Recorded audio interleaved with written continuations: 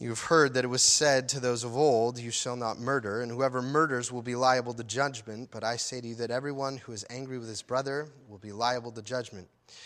Whoever insults his brother will be liable to the council, and whoever says 'You fool' will be liable to the hell of fire. So if you are offering your gift at the altar and there remember that your brother has something against you, leave your gift there before the altar and go. First be reconciled to your brother, then come and offer your gift. Come to terms quickly with your accuser while you are going with him to court, lest your accuser hand you over to the judge, and the judge to the guard, and you be put in prison. Truly I say to you, you will never get out until you have paid the last penny." Let's pray together. Our Lord, your words pierce us. Your word is a light that shines to the hiddenness of our lives, to the things that we want to keep hidden. And in your love, you expose them and draw them out so that even things like anger, that you might heal them in us. We ask that you would use your word as medicine, like a physician, that you would do surgery on us. Lead us also to the good news of the gospel as we study your word now. And so we ask for your Holy Spirit to be our teacher. And may the words of my mouth and the meditations of our hearts be pleasing in your sight, O Lord, our rock and our Redeemer. In Christ's name, amen. So we are looking this morning at the first of, we're looking at the Sermon on the Mount actually over a period of about 4 months, probably Jesus' most famous teaching.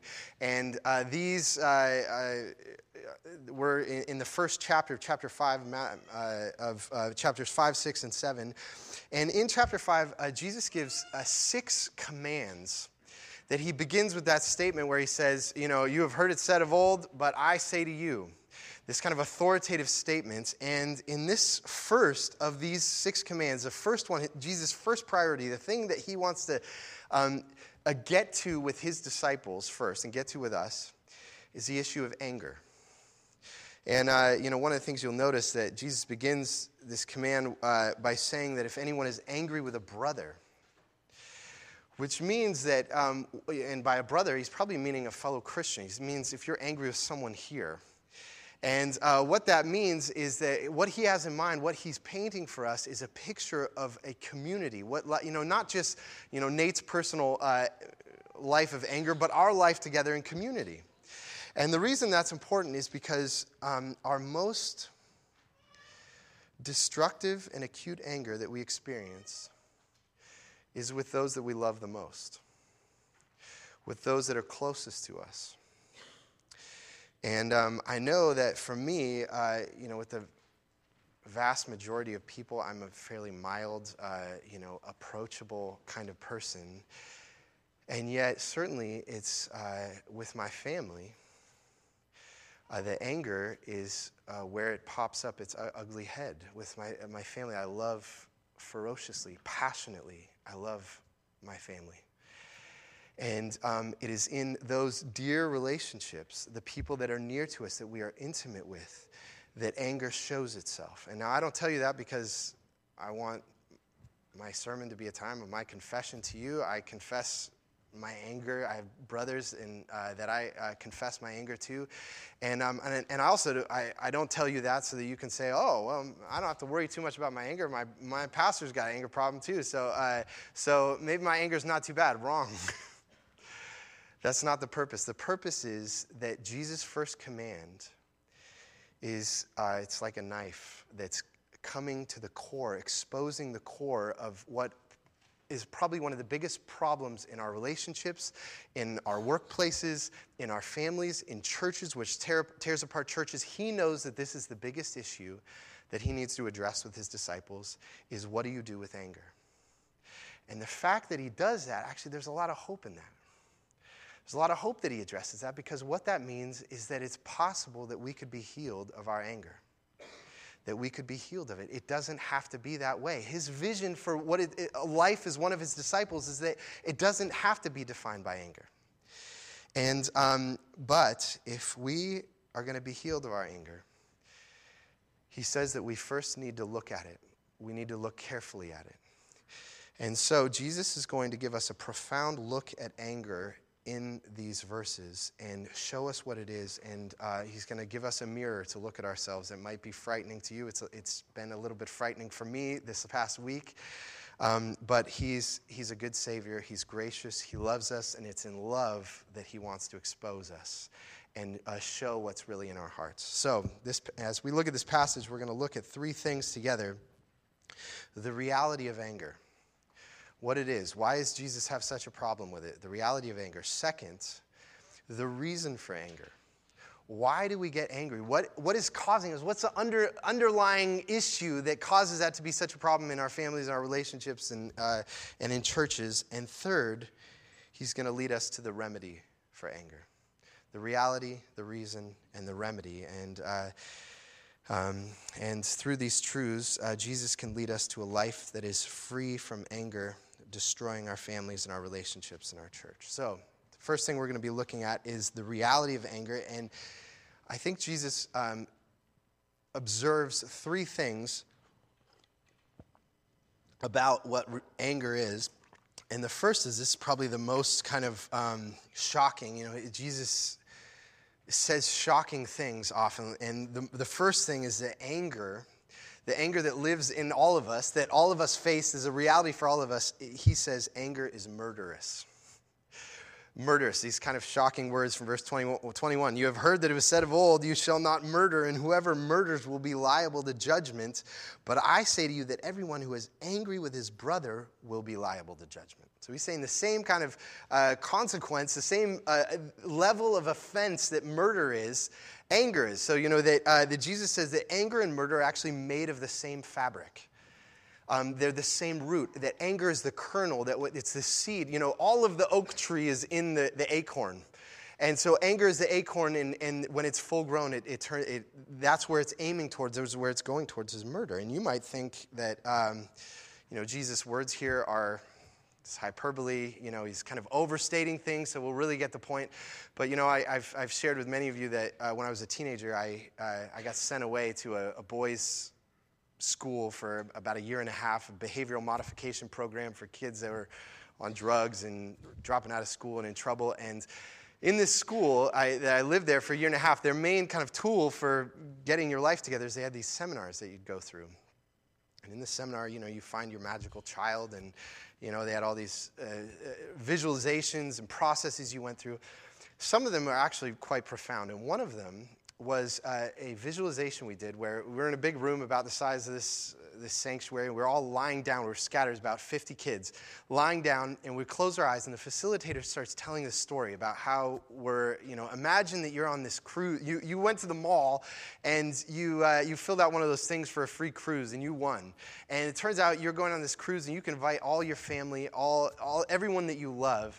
And he takes you through this visualization. You're on this cruise, and everything's going well. Everyone you love is there, and everything's feeling so happy. And he takes you through this 3-day visualization. And at the end of every day, he says, and then you go into your cabin, and you fall down, and you have a deep, deep sleep. And then the second day, and you have a deep, deep sleep. And then the third day, you go into a deep, deep sleep, and you're getting very comfortable. You're lying there visualizing all this. And while he's doing that, all the kind of staff people from the seminar go and they scatter around the room with pots and pans. And all of a sudden on the third day, he screams out, "Shipwreck!" And they start smashing these pans together. And everyone stands up. He said, "Everyone get in a circle. There's the ship's going down."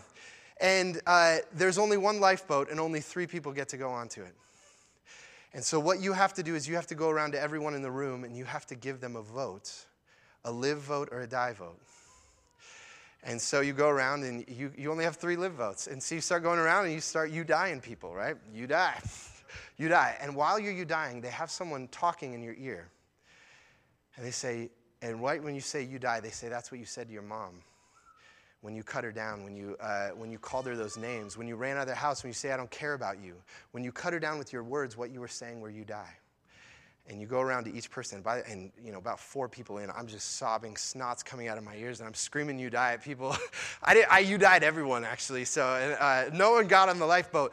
But it was a tremendously profound experience of realizing that here, this is even in a non-Christian setting, that when you are deeply angry, when you cut into people, when you show contempt to people, what you are pronouncing on them is "you die. The world is better without you." Piercing statement. And that what Jesus is trying to do here is awaken us to the severity of what anger does and how destructive it is. And which means that anger, the way that Jesus describes it here, is murderous, but it's murderous in a very subtle way, right? You're not actually physically hurting someone. And what that also tells us is that anger is not just murderous, but anger is also dismissive. Anger has this dismissive quality to it. And you see this here in verse 22 where he says, "But I say to you, everyone who is angry with his brother will be liable to the judgment. Whoever insults his brother will be liable to the council, and whoever says, 'You fool,' will be liable to hellfire." Okay, and you see that word there where he says, whoever insults his brother. Actually, in Greek, that's an actual name that you call someone. It's rakah. And rakah means that when you say to someone, it's basically saying you're stupid. You're an airhead. You have no value. You have nothing to contribute to this conversation. You have no value you shouldn't even open your mouth. And what Jesus says is that there is this dismissive nature to it. It is a statement of contempt. Contempt for what people have to offer to the world. And any value that a person has. And this can be a very subtle thing, right? Because, that's essentially a way of saying you die. You have nothing to offer. You don't even need to be here. And that could be a very subtle thing. Actually, I remember... it was probably 10 years ago. I was hanging out with my wife and a couple of my closest friends. And somehow this conversation turned where someone said, "Oh, when Nate gives that look?" And everyone's like, "Oh, the look. I hate the look." And I'm sitting there like, "What look are you talking about?" And they're like, "Oh, yeah, I know the look." And it's the look of you are a complete idiot. And I didn't even know that I had this look, but here are the closest people to me to say, "Oh yeah, when you think we're wrong about something, you have this dismissive that you have nothing to contribute." And the emotion that it brought up in the closest people, they say, "Oh, I hate that." And they all instantly knew what it was. They instantly knew what it was. And this dismissiveness of anger, it can be extremely subtle. And for many of you, I know that many of you have grown up in settings like that contempt. Why are you opening your mouth? You have nothing to contribute to this. And if you live in that environment, you live in a context, maybe even a workplace like that, you live in a home, you live with a spouse, you live with parents like that will pound you down, and it will make the rest of your life very hard for you to be yourself. It has a you die quality to it. That's the power of anger, and that's what Jesus is trying to, actually the Latin root for anger is to strangle. That contempt strangles the life and the value that people have to give to the world out of them. And so how we use our words, how we speak in Jesus' eyes, these are not just a weakness, that, I'm angry, I get angry at people, I get short at people. It's not just a weakness, it's not just a shortcoming. It is something that is deeply offensive. It's not just a mistake that we make. It's something that's deeply offensive to God. But I don't think that Jesus intends that we're just going to be kind of emotionless robots, that we don't, have emotional responses to things. And because this is the third thing that he says about anger, is not just that it's murderous and that it's dismissive, but also that anger is progressive. Anger is progressive. And what I mean by that, now look at verse 22 again, where he says, anyone who is angry with a brother. Now, I don't mean to get too into Greek and all that, but one of the things that you don't catch in English here is that this is what's called a progressive present, which means that what he's saying is it's not that you get angry. It's that you're progressively angry. You're continually angry. That you hold grudges. You hold on to your anger. That there's a sense of resentment that when you're angry with someone, you nurse that anger. You water it, you care for it, and you hold on to it. And so Graham Tomlin, he wrote a book on the 7 deadly sins. This is how he describes what Jesus is saying here. The real or imagined slight, when someone does something wrong to us, that slight is mulled over, dwelt on, thought about, turned over in the mind. As it grows, it is caressed, nurtured, fed, and watered until it becomes all-consuming. So the kind of anger that Jesus is talking about is not just that he's saying you shouldn't get angry. He says you are going to get angry. Actually, Paul says, be angry and do not sin. Anger is an emotion you're going to feel, but it's what you do with that anger, and do you nurse it? Do you grow it? Is it your little precious that you love, that you get pleasure from, that you love that resentment? And he says that what you're doing is that when you have resentment towards someone, anger towards someone, and you nurse it and you grow it and you water it, it's like a murder tree that you are growing inside of yourself. It's like, you remember that Little Shop of Horrors where it's this little plant shop, that musical about the little plant shop where it's not doing very well and they get this strange plant that everyone wants to come and see, and it's helping the shop get back together, but it turns out that this plant lives on human blood. And so Seymour, the guy who's got the plant, he's got, he lets it suck on his fingers, and he's got Band-Aids all over his fingers because he's letting it suck. And then as the plant grows, it becomes more and more hungry for human blood until he has to finally murder someone and chop him up and feed him to the plant. This is what. Sorry, was that graphic? Too much for the kids. Okay, erase from your mind. Okay. What's happening inside of us is that when we have resentment and we're feeding it, we're letting something like that grow inside of us. And what Tomlin goes on to say, at any stage along this process, it might break out. We think we're just, nursing that resentment and that we can hold it in. We can't hold it in. He says, at any stage along the process, it might break out in violence or aggression at others, and they might not even have been the initial instigator of the offense. You carry it around with you, and the people who you're not even resentful at, it might break out against them. An angry person is a smoldering bonfire of resentment, ready to lash out at anyone who crosses their path or who happens to remind them of the original cause of their hurt. It's something that we're holding in, so it's a progressive anger. And actually, I think Chris Van Hoffigan shared with me an illustration where he's saying, it's kind of like when you're at a dinner party. And if you have a glass full of wine and someone bumps into you and the wine spills on the ground and makes a stain, the reason there's a stain on the ground is not because someone bumped you, right? If they'd bumped you and you had water in your cup and it overflowed, that fell on the ground, you'd have no problem. It's because there's wine in your glass. And so what comes out of you is not because people bumped into you. It's because of what you're holding inside, what's living inside. What is your cup filled with? And if people bump into you and what spills out is contempt and rage and wrath, that's what it is an ongoing resentment that we're holding on to. And that is what Jesus is warning us against. What he says here, these words are piercing. But Jesus says that if we hold on to that kind of anger, you'll be liable to hellfire.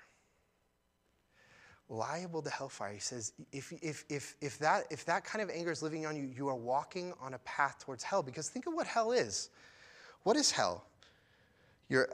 When you have that resentment, you're isolating yourself. You're turning your mind in on yourself because, to be a healthy human life is not inwardly thinking. It's outward looking. It's seeing that God is at work everywhere and enjoying with a thankful heart the people around us and the glory of everything that God has made and enjoying those things. It's looking outward. But with resentment, we start turning and looking inward and we become isolated and we become hardened. So that we're not softened to the grace of God. And it's the grace of God that leads us to a thankful spirit, a grateful spirit. And ultimately, it leads us to a sense of torment inside us, and it will torment us. And that's why Jesus says, forgive us our sins as we forgive those who have sinned against us. our experience with God and enjoying God will be directly related to how we handle our resentment and anger towards other people.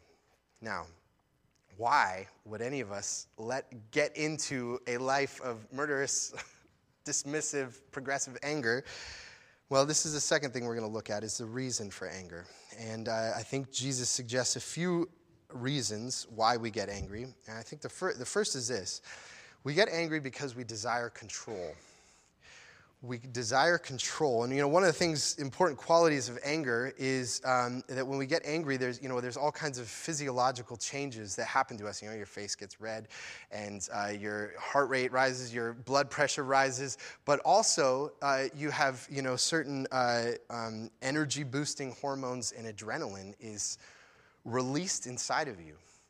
And so that actually, anger actually helps your performance in many things. Martin Luther once said this, when I'm angry, I can write, pry, and preach well, for then my whole temperature is quickened, my understanding sharpened, and all mundane vexations and temptations depart. He becomes, piercing. Some of us, we become very quick-witted, we become very thoughtful, we can think through things very carefully, and so anger actually helps us to perform well. And just this week, Shannon and I were playing tennis, and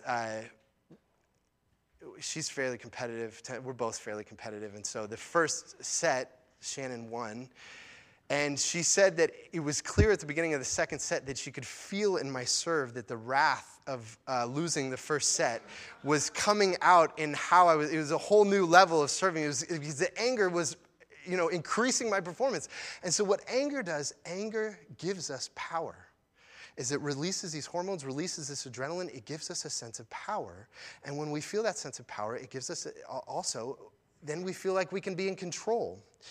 And that's why for many of us, I know for me, having a family, having children is times when you see new anger in yourselves that you never saw before, is because you feel out of control. And how can I get things under control is because anger offers us, it gives us the illusion that we can control things with our power. And so, but a healthy life is not one in which we feel in control. A healthy life is one where we live in obedience to God by trusting that He is in control. And so when we live in this anger, we're not living in a trustful relationship with God. But I think that Jesus also highlights a deeper reason for why we get angry. Not just that we desire control, but second, because we want to deflect shame. We want to deflect shame from us. We get angry when our souls feel threatened by shame. When you feel shame, that's going to lead you to show contempt for other people. And follow me here. It's very interesting, but I think that that's some of what Jesus is getting at in this passage. Look at verse 22, okay? So he says, but everyone who's angry with his brother will be liable to judgment. Whoever insults his brother will be liable to the council. And whoever says, you fool, will be liable to hellfire. And so you think, okay, here's this guy who's really angry with his brother. And you'd think that he's angry at his brother because the brother did something wrong to him, right? But then Jesus says, okay, this is what the other side of anger is. And listen to this scene that he describes. He says, verse 23, so if you are offering your gift at the altar and therefore remember that your brother has something against you. Your brother has something against you. You thought he was angry because you had something against your brother, but it turns out that you've done something to wrong your brother. And you're getting angry because of something that you've done wrong, not because of something that he's done wrong. And what Jesus seems to think is that we are more susceptible to anger when we know that we have done something wrong. When we feel a sense of shame about our life, that is going to lead us more to anger than when, of course, when other people do things wrong to us, we get angry about that as well.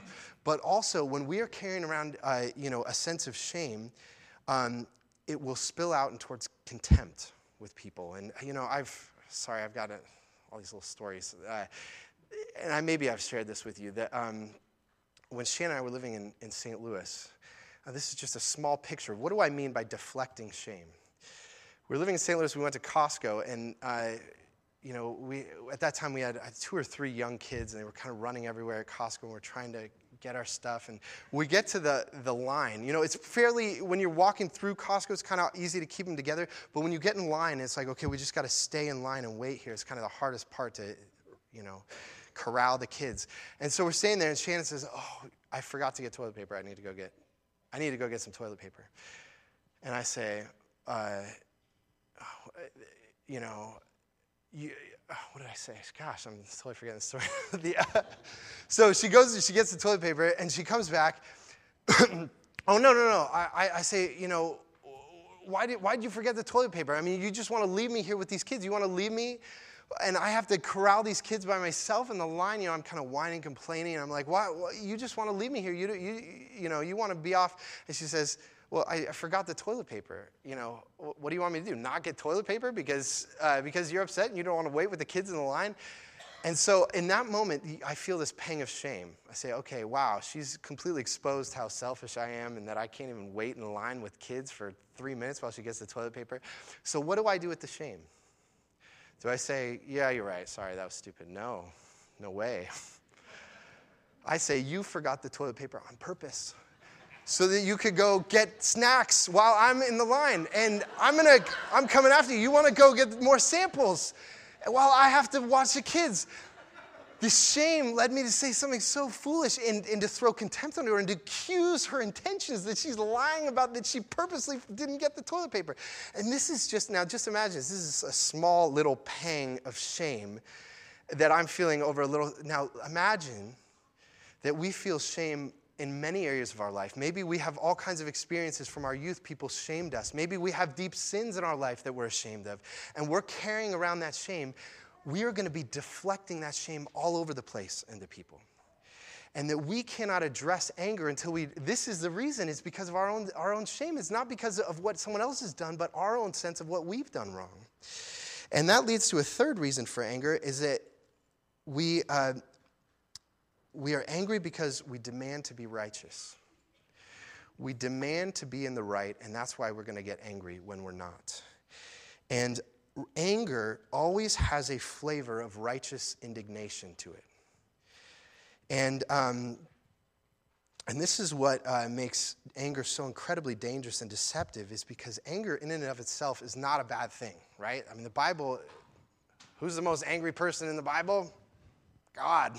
Okay, anger is a good thing because when you love something, you get angry when that thing is in harm. So God created humanity, He created the earth, and when humans are warring against each other, hurting one another all over the place, God is going to get angry because He loves humanity. He loves us. And so that's the appropriate response. If you have a child who's in harm or is living a destructive lifestyle, you're going to get angry because you love them. And in fact, that, in the kind of Garden of Eden story, here's Adam should have been angry. There's this serpent who's lying about God and tricking Eve. He should have taken his machete or whatever he was doing in the garden with. He should have chopped the serpent's head off. He should have been angry. There should have been rage. And we even see that with Jesus. The money changers in the temples. He comes and he starts tossing tables over because anger is in and of itself a good thing. But we have to watch out. Because if you allow yourself that, you say, well, anger is a good thing. Every time you get angry, you are going to say, well, this is righteous anger. I'm just getting angry at something that was done wrong to me. And the thing is that anger, though, requires a precision to it. Right? Because what happens, I'm saying, you get angry and you have this physiological things, your face is getting red, you got adrenaline rushing through your body, you have all this power. And the fact is, you shouldn't be angry at everything. There should be some small thing that you should be angry with. If you have a child who's, being mean-spirited, is being disobedient or something, you want to be angry at the disobedience, but you don't want to be angry at the child as a whole and who they are. So this power that you have needs to be aimed just at that little thing, and yet you have this hormones and adrenaline running through you. What do we say when people get angry? We say that they're getting mad. They're filled with madness. They're going crazy. And so you don't have the precision to hit the mark that you need to hit. And yet we tell ourselves that this is righteous anger. I have rightly been wronged. I have a right to be angry. And that is a terribly dangerous thing to start thinking that this is righteous anger. And Dan Allender, who's a Christian psychologist, he makes this observation: those who are good at other-centered contempt are perceptive and usually accurate in their analysis of wrong. Those who are good at other-centered contempt are perceptive and usually accurate in their analysis of wrong. The kind of anger that Jesus is calling us not to be is a kind of anger where you probably do find something wrong in other people, and you do have a reason to be. There is something about them, and to be angry about. You're probably right when you see the fault in someone else. And Jesus is saying that we should not be angry. Now, how can you tell the difference? How do I know whether it's righteous anger or this unrighteous anger that Jesus said is murderous? How can I tell the difference? Well, the difference comes is that righteous anger is always an act of love. And Jesus says that we're supposed to love the Lord our God with all our heart, soul, strength, and mind, and love our neighbor as ourselves. And so the question is, when you're getting angry, whose honor are you defending? Are you defending the honor of God because God has been offended? And because you want God to be glorified? Or are you defending the honor and dignity of other people, of your neighbor? You know, I mean, you look at the things, what are the things that enrage us most? It's more when people slight us and take down our honor than, you know, people could be starving and oppressed in other countries, and we don't have an ounce of anger about that. We, say, gosh, that's unfortunate. But someone cut me off on the road, that will get my face red. It's because and so the question is, when we are defending our own honor, this is not righteous anger out of love, okay? And so, Aristotle said, everyone can become angry, that is easy. But to be angry with the right person, to the right degree, at the right time, for the right purpose, and in the right way, this is not easy. And so, what I want to look at third, we've seen the reality of anger, the reasons for anger, but what is the remedy for anger? And I have a couple things to say, because Jesus offers in this passage two scenarios about avoiding anger, right? He tells this one story. If you're at the altar, you're worshiping, you're at the altar, and it comes into your head, oh, someone has something against me. You should leave your gift at the altar, go be reconciled to your brother, and then go offer your gift to God. And then he says another scenario, that's kind of a worship setting. There's another legal setting where he says, if you're on your way to court and you should, kind of make things right with your accuser quickly before you get to court, and otherwise you're going to get to court and the judge is going to judge you, he's going to hand you over to the guard, and the guard's going to throw you in jail, and you're going to pay every last penny. So he gives these two little scenarios. And I think in these scenarios, Jesus gives us both a little step to help us with anger, and a little gospel hidden in there. A little step and a little gospel. And what I mean by a little step is that, first of all, is that Jesus has these commands where he says, you've heard it said of old that you shall not murder. But I say to you, even if you're angry with a brother, you're liable to judgment. He has these 5 commands that we're going to be looking at over the over the next few weeks. And in all of these commands, Jesus is setting a very high bar for the life that he is envisioning for his disciples. It's an extremely high bar. All of us, we read this, you say, if you're angry, you've committed murder. I mean, who can do that? None of us can meet that bar.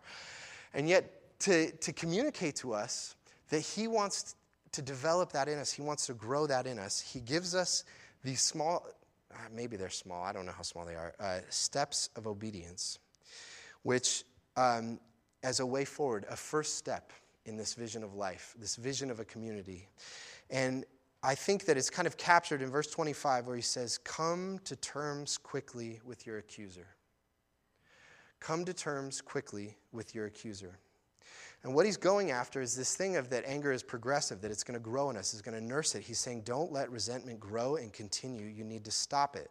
So this is what Paul says in Ephesians 4. He says, be angry and do not sin, right? So Paul says, listen, you're going to get angry. People are going to do things that make you mad, but be angry and do not sin. And he goes on to say, do not let the sun go down on your anger.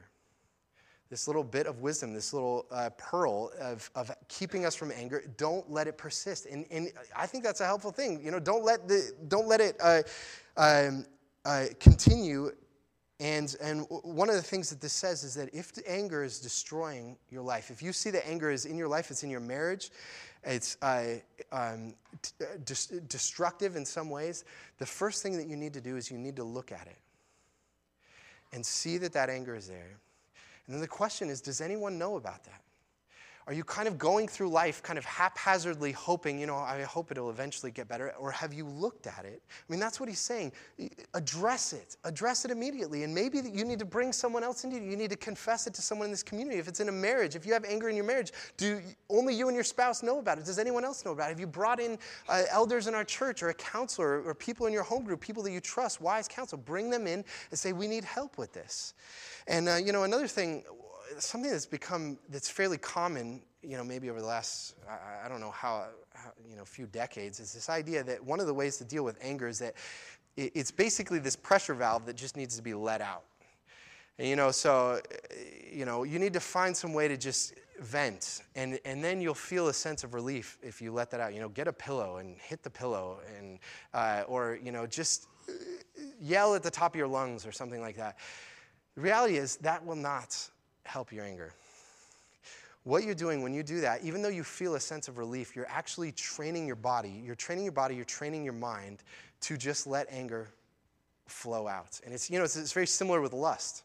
If you gratify lust, you feel kind of relieved of the tension after, but all you've done is you've taught your body that lust and gratifying lust is a more natural thing to do, and it becomes more and more natural to do that. So what has to happen for us is we have to stop anger. We have to practice reconciliation. And the reason for this is because Jesus says that our whole life is actually about reconciliation. Our whole spiritual life, our whole relationship with God is about reconciliation. If you look again at verse 25, what does this sound like? Come to terms quickly with your accuser while you are going with him to court, lest your accuser hand you over to the judge and the judge to the guard and you be put in prison. Truly I say to you, you will never get out until you've paid the last penny. These are the words of Jesus. And the reality is that for all of us, we are on a path where we are walking towards, the Bible says over and over again that we will stand before God and we'll give an account for our life, that we'll be judged. And right now we're in this time where God is saying, make peace with me. Come, all of God's demands. We read this demand of Jesus, that you should not murder, and we see we don't even come close to it. Jesus, we can't meet that. My life is filled with anger. It's happened all over my life. How will I ever stand before you if this is your requirement? And God has sent Jesus as an offer to say, be reconciled. I want to forgive you. I want to show you grace. And so that this is our whole life, and so that here within this little step is also, maybe I should say a little gospel or a big gospel. There's a big gospel hidden in these steps. Because even though this little step, don't let the sun go down on your anger, stop the resentment, do something about it, go and address it, look at it. On some ways, that will address what's on the surface, what we're dealing with on the surface. But does that deal with our desire for control? The deflection of our shame? Does it deal with our shame? Does it deal with our need to prove that we're righteous? Does it deal with any of those things that are way down inside of us? And Jesus knows that something deeper needs to happen in us. And if you look again at verse 23, Jesus gives this picture where he says, so if you are offering your gift at the altar, which he says he's painting this picture of someone who's in worship, they're with God, they're in the temple, they're in God's presence, they're communing with God, and there remember that your brother has something against you, leave your gift there before the altar and go. First be reconciled to your brother and then come and offer your gift. What Jesus is asking of us here is nothing more than what he's already done for us. Because look at this picture. Where was Jesus? Jesus is the second person of the Trinity. He's God's Son. He was in God's presence. He was worshiping and serving at the heavenly altar before the world was made, and he was in God's presence. And then he remembered us. He remembered that we're mad at God. And we're unjustly mad at God. We're angry at God. We think God is evil and that we want to run our own life because God is not good. And what did he do? He remembered that we had accusations against God, and he came to us. He left the altar, he left God's presence, and he came after us. And when he came here, what did we do with him? We let all of our anger just pile on top of him. We ripped him apart and we murdered him. And yet he conquered our anger. He rose again. He conquered our anger not by fighting with us, but by absorbing our anger. And then when he was raised again, he to new life, he said, come into the presence of my Father. Come and live with my Father. Come and live with God. This great invitation of love. And what does that do? When he's done that for us, I say, I don't need to be in control of my life because Jesus is in control of my life. And I don't need shame. He's taken my shame on the cross. And he wasn't ashamed of me. And he says, come into the presence of my Father and come live with me. And I will be with you. And I'll give you my Spirit. And I don't need to prove myself righteous anymore because he is my righteousness. He's clothed me with his righteousness. And it's the gospel that gets to the core of the heart issue behind our anger. So there's a little step of obedience that Jesus gives us. But more profoundly, Jesus gives us the gospel that softens our hearts to take the risk of letting go of our resentment and to trust God. Let's pray together. Our Lord, may these words expose us. May they lead us to confession, to repentance, to humility. And we admit to you that anger lives in all of our hearts, and it doesn't stay there. It comes out in our words, in our looks, in our actions. And yet we thank you that Jesus invites angry people to himself and gives them the hope that they can be transformed in him. So we look to these words not to